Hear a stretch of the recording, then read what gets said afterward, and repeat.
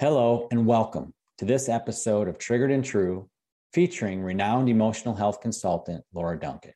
Thank you for being here, and thank you for investing the time to learn how to take care of your soul. If this podcast sparks any questions, feel free to submit a question by going to triggeredandtrue.com, scrolling to the bottom of the page and clicking Ask. If you would like to learn more about Laura Duncan, we encourage you to follow Laura on Instagram and Facebook. Also, a great resource for you to consider is the Compassion Method Master Course. This course is a deep dive into Laura's life work, the Compassion Method. The Compassion Method is a process that empowers you to learn to see and comfort your internal pain and to discover your true self, that beautiful, wonderful part of you that has been there all along, but has simply been covered up. To obtain the master course, go to compassionmethod.net. And as a podcast listener, you qualify for a $50 discount that can be obtained by typing in the coupon code podcast50. Again, that's compassionmethod.net, coupon code podcast50. We hope you enjoy this episode. Hello, everyone, and welcome to this edition of Triggered and True. We hope that everybody's doing well and learning and growing as we're all working through the Compassion Method process together. So how are you doing today, Laura? I'm doing good. How are you doing, Brian? I'm good.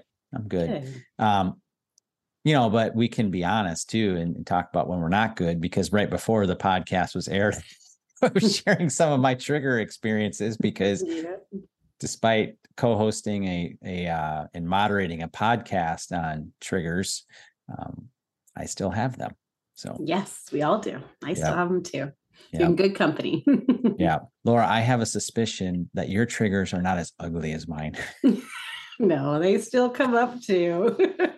But I don't think they're as ugly as mine. You can be honest and say, Brian, yeah, you're probably right. When I trigger, It's probably not as ugly.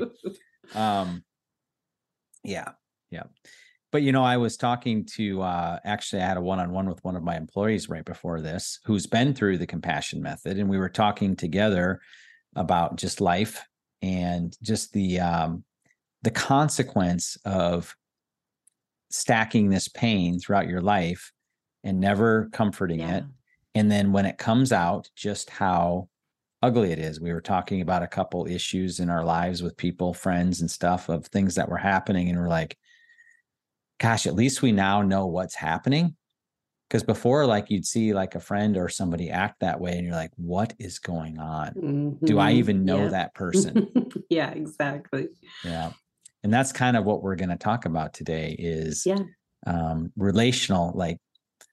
relationships. After we've learned the Compassion Method process, just kind of reanalyzing some of the relationships we have with friends and extended family. We've talked in previous podcasts extensively about the relationships with spouse and children and, those more intimate relationships. But what about the ones that are maybe just a step removed from that? Family, extended family, and friends. And I think when you were in your school, the second year of the school, a bunch of the students were recently asking about this, or they were just commenting on how kind of different their life is and some of the relational aspects with some of their friends and extended family. Yeah. Pre-Compassion Method versus post-Compassion Method. So maybe just share a little bit about some of the insights and some of the comments people were making. Yeah, I think that people try to figure out, where do we stand? It's kind of almost the boundary conversation as well. Where do we stand with people once we're not living in a triggered state? For example, if your way that you connected with friends and family was to fawn, and so you were constantly trying to make everyone else okay around you, and all of a sudden you're no longer codependent. You're no longer in a place where you feel like you have to make everyone else okay, because you now know you can be okay no matter what. But now we've created a system, usually our whole entire lives, because most of our triggered responses started at a young age, where our family and our friends are used to us acting a certain way. A little bit like you just said, people, when we trigger, we don't understand what's happening with people. But when people no longer trigger in the same way, in the same reaction, that can be just as much of a trigger for the person that's used to you fawning your whole life. And now you're not trying to make them okay. And now you're not trying to please them and help them. That can really make a big difference, not just just in the negative way of being triggered, but also I no longer need to fawn to make you okay. So now I'm just going to be me and be in relationship with you. And that changes the whole dynamics. And is being me enough if I'm not trying to meet all of your needs, friend? Mm-hmm. Yep. Yeah. And that's the big question, because as much as we're programmed to react and get triggered in our ways, whether that's fight or flight or freeze or fawn, people are on the other end of that, used to and adapted to our behaviors when things go wrong. So it's interesting how we just get used to our triggers, because many of us don't even know what a trigger is, let alone what to do with it. And even more so, how to respond if somebody, a friend or a family member, is being triggered. I think what people are also probably realizing is that some of these things that they thought were friendships were really kind of codependent. Yeah.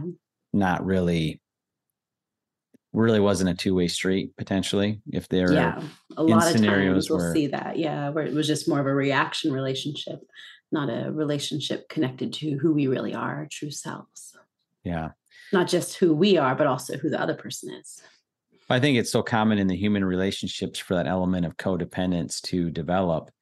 And as we learn the compassion method, our own love for ourselves won't put ourselves in positions where we're just being used or abused a little bit. Exactly. Yeah. And I really like that, because, it's pretty trendy to say, like, we don't want to be with toxic people anymore. Now that I'm healthy, I don't want to be with toxic people. Now that I'm healthy, I can't be friends with that person anymore.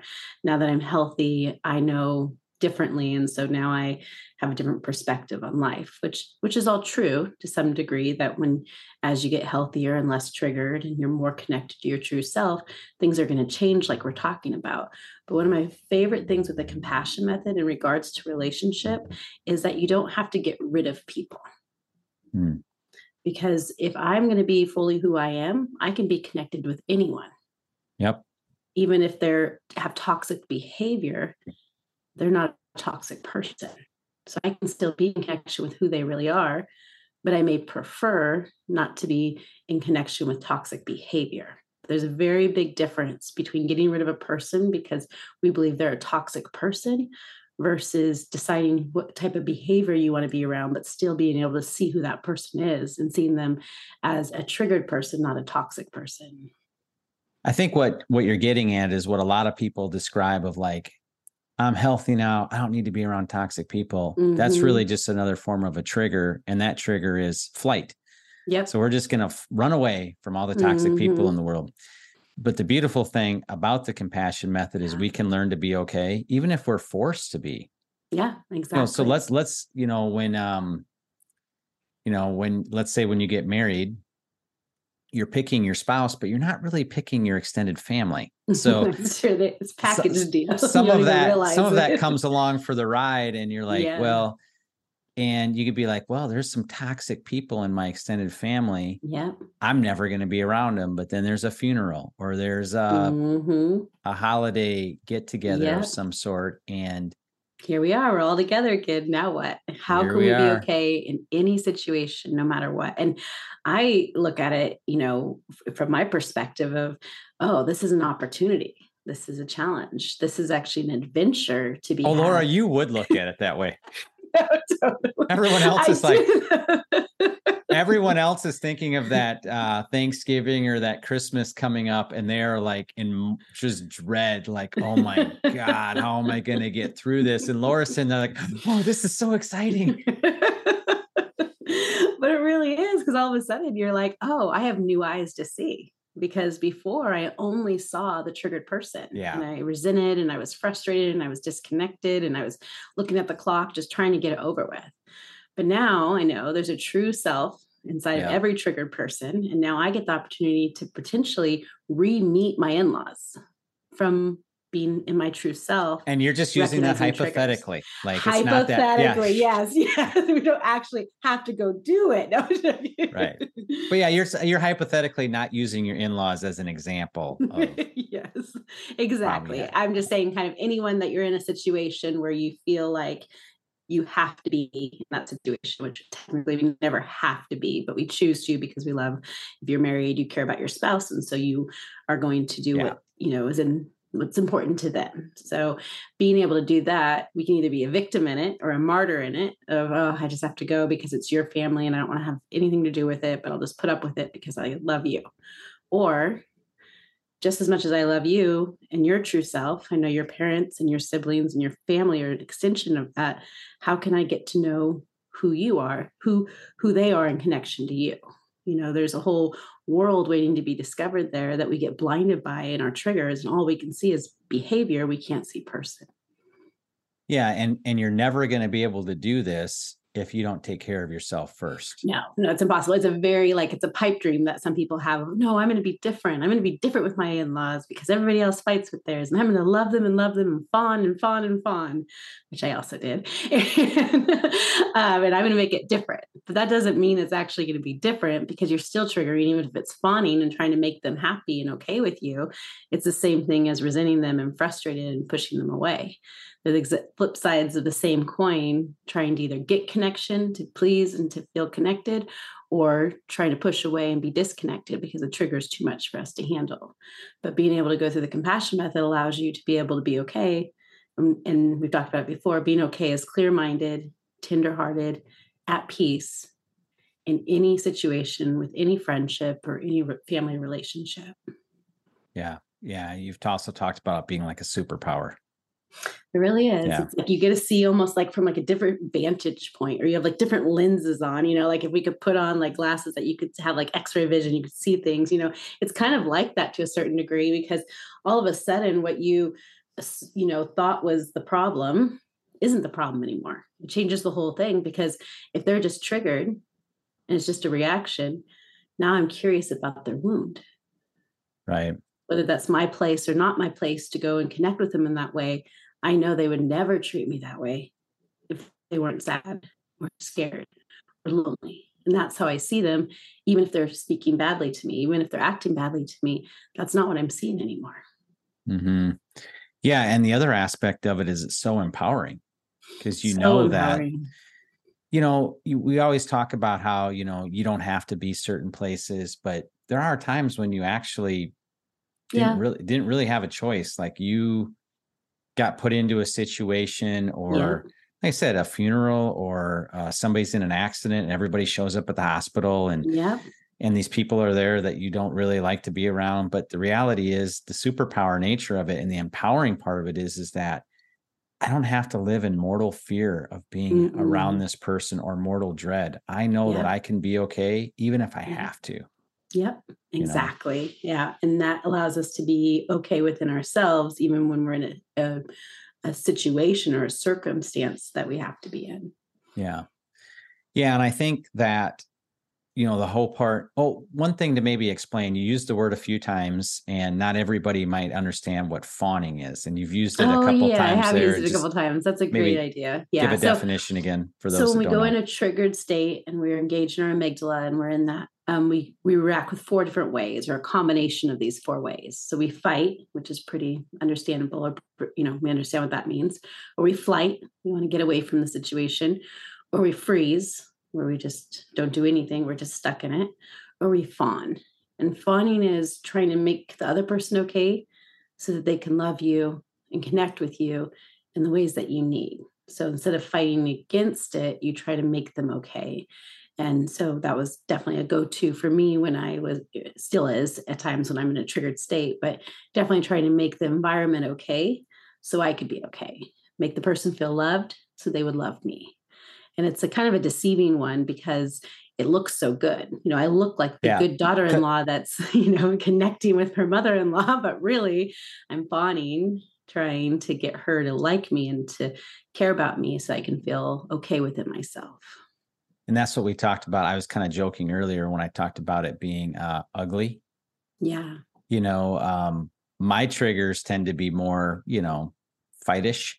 So they look a little uglier. And, but it can be, just because it's ugly doesn't mean it's, just because it's not ugly doesn't mean it's not any less a trigger. Exactly. No, yeah, exactly. Like when you think about people like being taken advantage of, or being a doormat, or letting people walk over them, or not recognizing their value or worth, that's a lot of times connected to fawning too.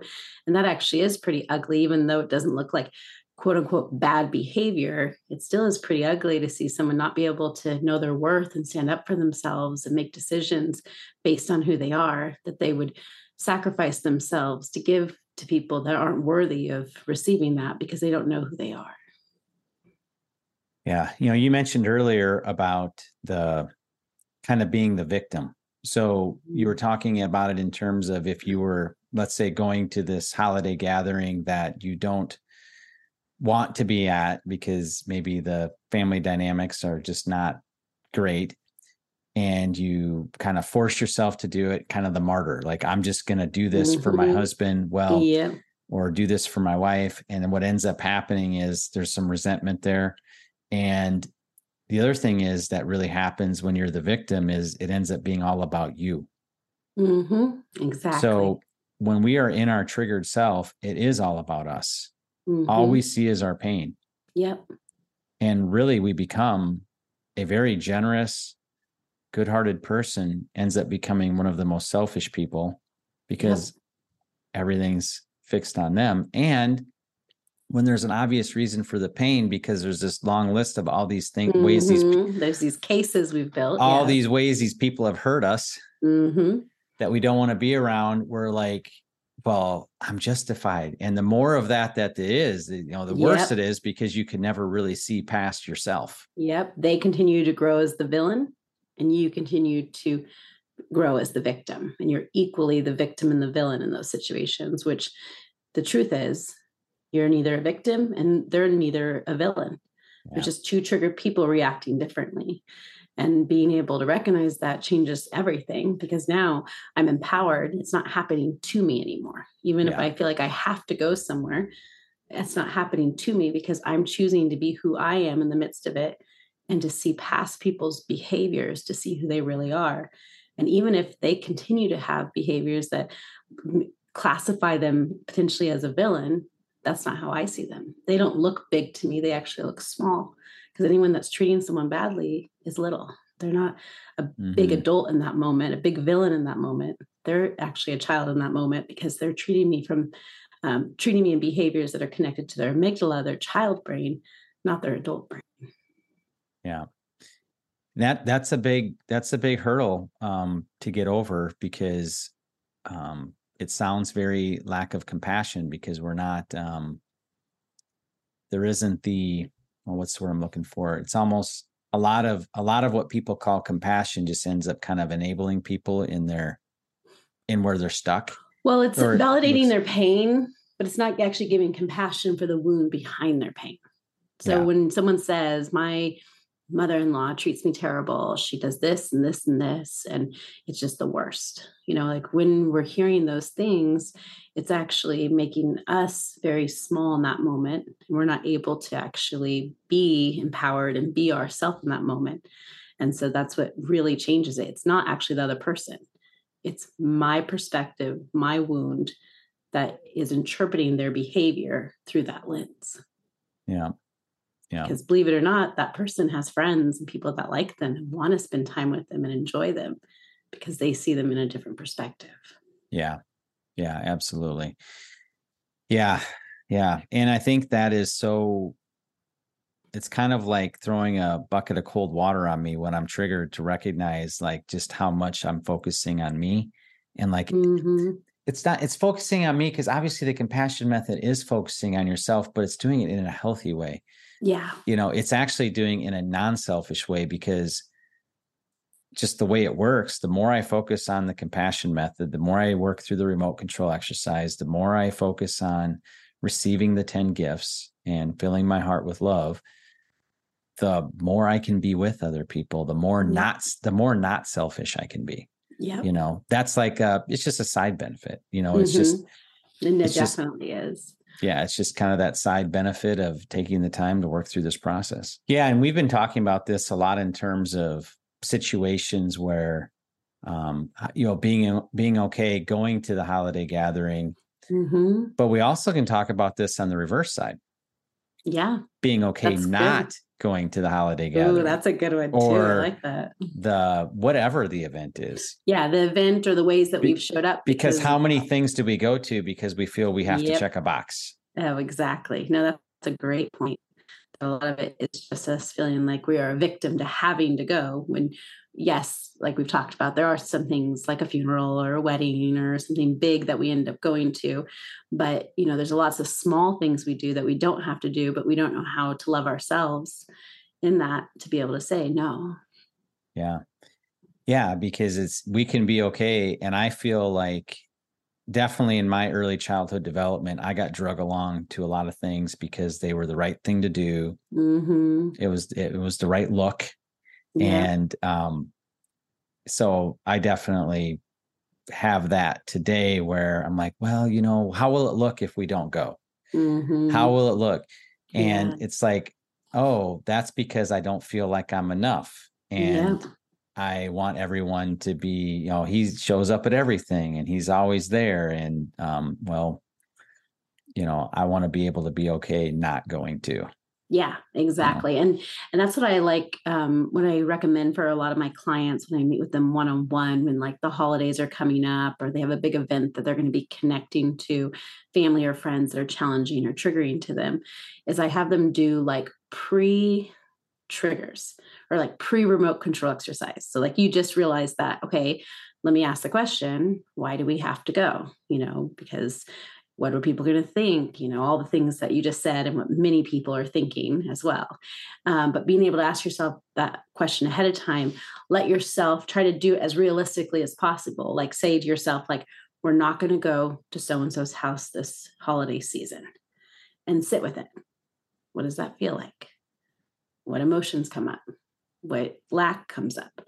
And actually be able to help walk yourself through it ahead of time. So then you can make a decision. Was it me just being triggered and forcing myself to go and forcing others to go?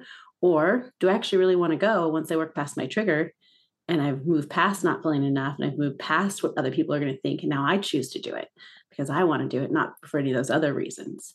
And I feel like that really helps for two reasons. One, it helps you make a more honest decision in the choices that we make in our life when we pre-process the trigger.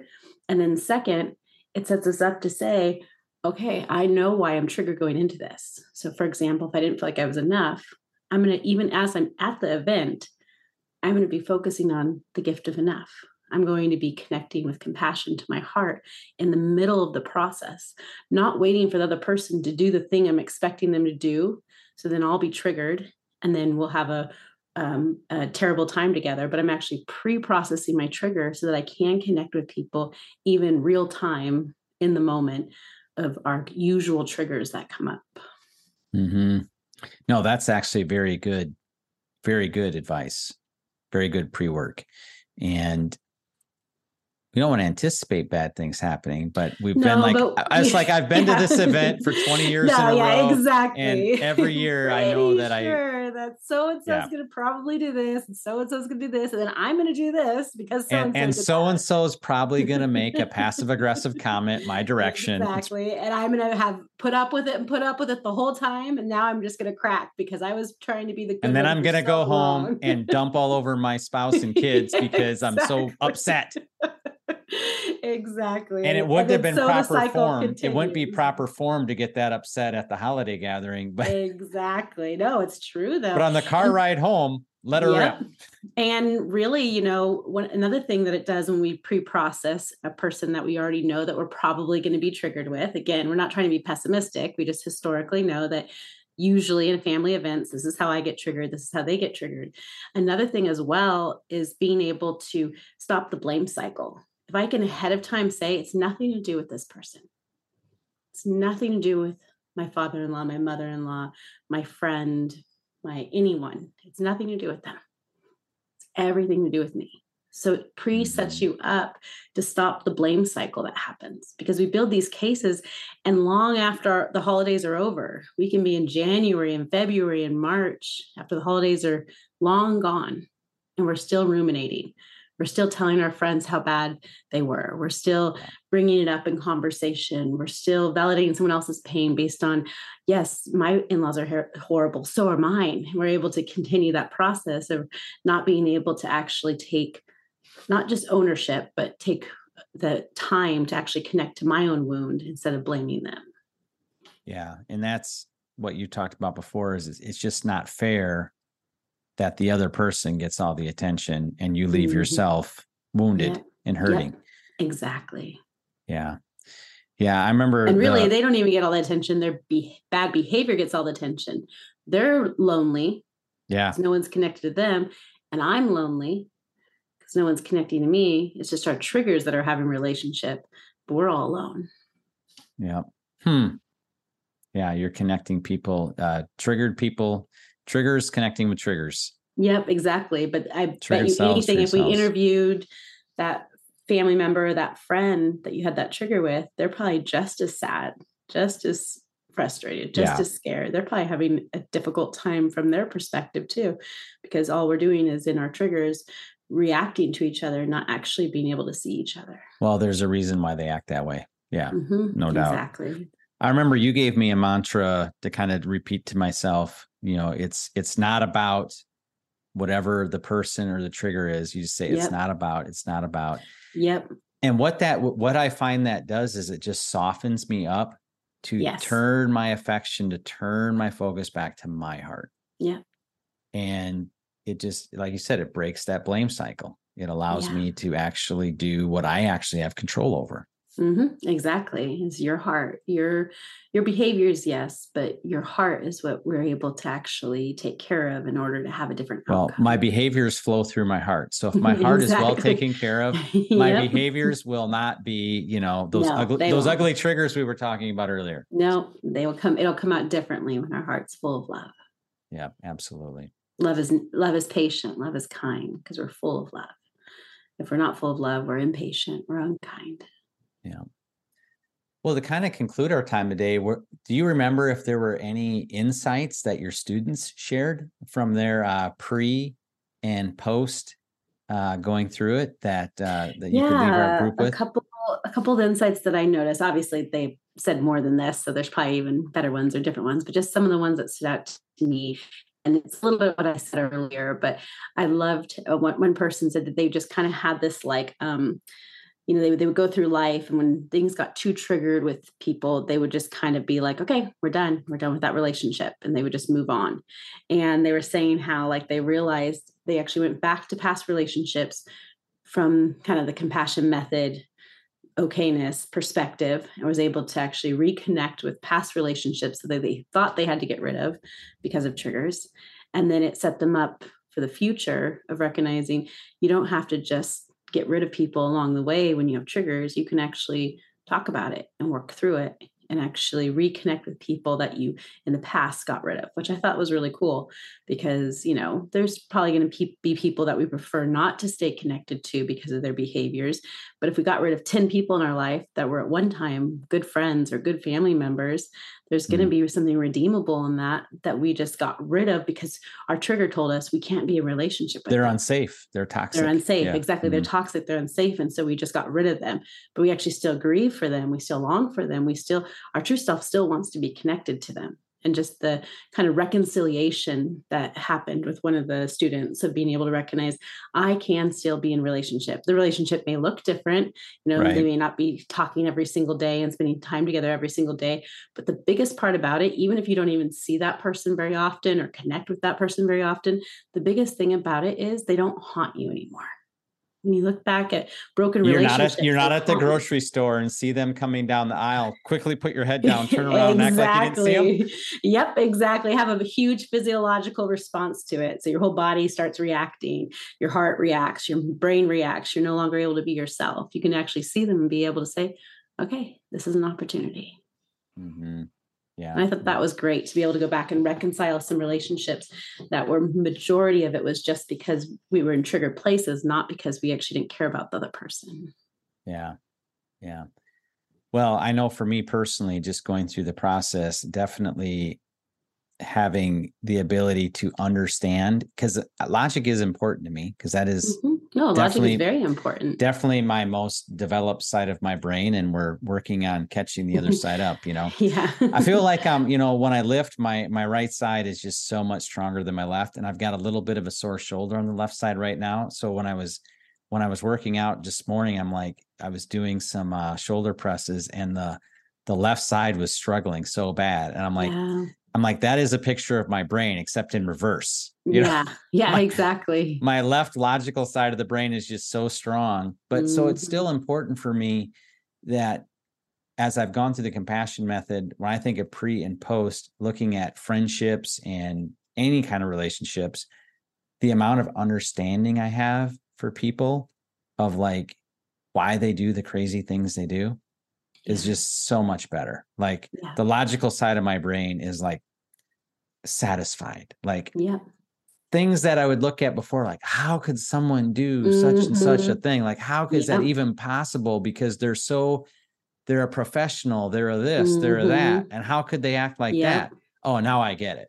Yeah. I totally Which is so helpful because the unknown is what causes us to push people away as well. Like, if we had the understanding, we could feel safe with someone, but because it's unknown, it does feel so much scarier because we don't know where it's coming from and why it's happening. And that feels very unstable. Oh, there's a friend that I have, and we do some business with him.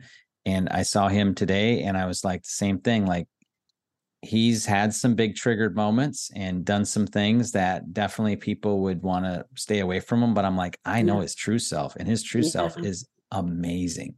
Yeah. And I love his true self. And I'm not overlooking the other stuff. I understand it, and I'm not scared of it.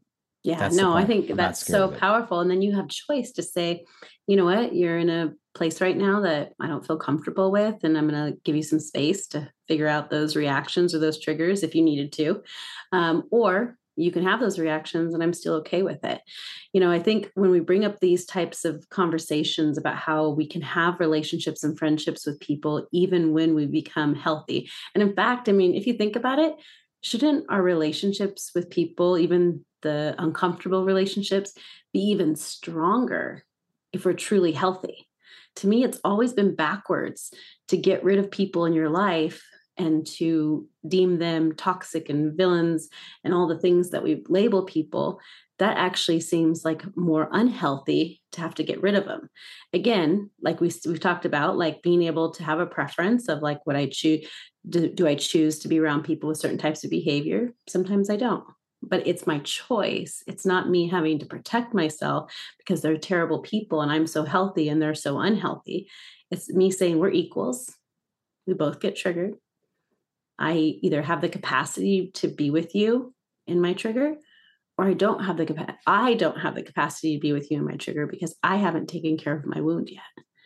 And I just love that I can actually say, yeah, I can't be with that person right now, not because of them, but because my wound is still too raw, too vulnerable. I haven't been able to understand it or connect to it and fill it up to the degree that it needs in order to be with anyone. Yeah. And really what you're describing is what you talk about with boundaries. Mm-hmm. Boundaries pre-compassion method are very defensive. They're like, oh my gosh, I can't do this. I got to get away. Boundaries post-compassion method are offensive. It's more of a preference. I don't, if I had to, I could, but I don't want to. Yep, exactly. And I love that freedom because there's no judgment. There's no blame. There's no villains. There's no victims. There's just me saying, I used the example before, but same as, do I want Mexican food or Chinese food? It's as simple as that. I don't hate one and love the other. I don't think one's bad and one's good. It's just my preference. Yeah. No, I love that. That's great. And I think all of this can be very empowering to people as they face those difficult relational dynamics that come with being a human being. Yeah, exactly. And as human beings, we are at our healthiest when we are in relationships with other human beings. Yeah. But it also can be very challenging because we've got all this. Everyone on the planet has got some measure of unprocessed pain. Exactly. That's going to come out in inopportune ways at inopportune times and might not always be very pretty. Exactly. And that's one thing that as we're wrapping up, is really creating equality between you and your friendships, between you and your family members, recognizing that we're all the same. We all get triggered. Just because one person expresses it messier than another person doesn't make them any worse, doesn't make you any better.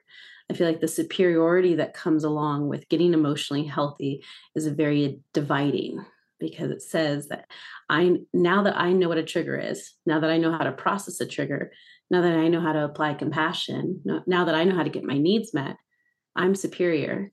And those that are in their primal brains and in their trigger brains, they're inferior. They don't know what a trigger is. They don't know how to process the trigger. They don't know how to get their needs met. So they're inferior. And being able to ultimately have compassion, that we once didn't know what triggers were. I didn't know what they were.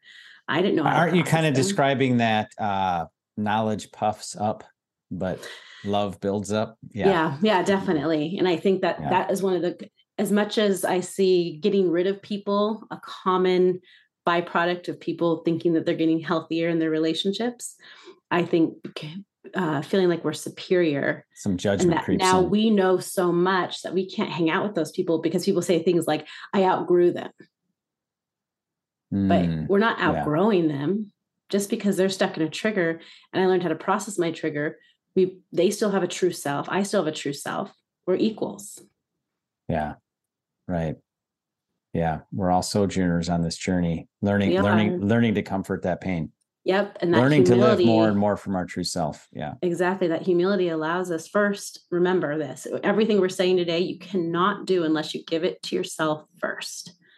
So first, if you're coming up on, trying to process a friendship or process a holiday or process something that you're going through with a family member or a friend, do your pre-process like I talked about. Be able to recognize that it's always within you, whatever's going on, and be able to be okay, to be able to bring compassion or get your need met or whatever you need to go into any situation. And then secondary, to be able to see that person for who they are and be able to say their behavior matters, but they matter more. That's our goal in every single relationship that we have, that we would be able to say through a heart that's full and has been well taken care of, what they do matters, but they matter more. That's relationship. That's connection. That's what love looks like. It's good. Well, thank you, Laura, for sharing all these amazing insights. And I'd like to remind our listeners that we'd love to hear from you. So you can go to triggeredandtrue.com and ask us a question or make a comment, and we would love to answer your question on one of these episodes. And also, if you want to learn more about Laura's full body of work, just go to lauraduncan.com and we talked a little bit about the school. I don't know if we mentioned the master course in today's episode, but you can learn more about that there, and also learn about meeting with people one-on-one, whether that be Laura or one of the wonderful students that are no longer students, but are practitioners of the compassion method that you can do a one-on-one with. So yeah, lots of opportunity to learn how to be okay in any relationship, and definitely starts with you, but we've got lots of resources to help you be able to do your own process. Yeah. So thank you, Laura. And thank you everyone for listening. Goodbye. Thank you again for joining us for this episode of Triggered and True. We hope that you enjoyed it. As a reminder, if you would like to ask a question, go to triggeredandtrue.com, scroll down to the bottom of the page and click Ask. And if you would like to learn more about the Compassion Method, be sure to check out the Compassion Method Master Course, which can be purchased at compassionmethod.net. And as a podcast listener, you qualify for a $50 discount, which can be obtained by typing in the coupon code podcast50. Again, that's compassionmethod.net, coupon code podcast50. Thank you again. Goodbye.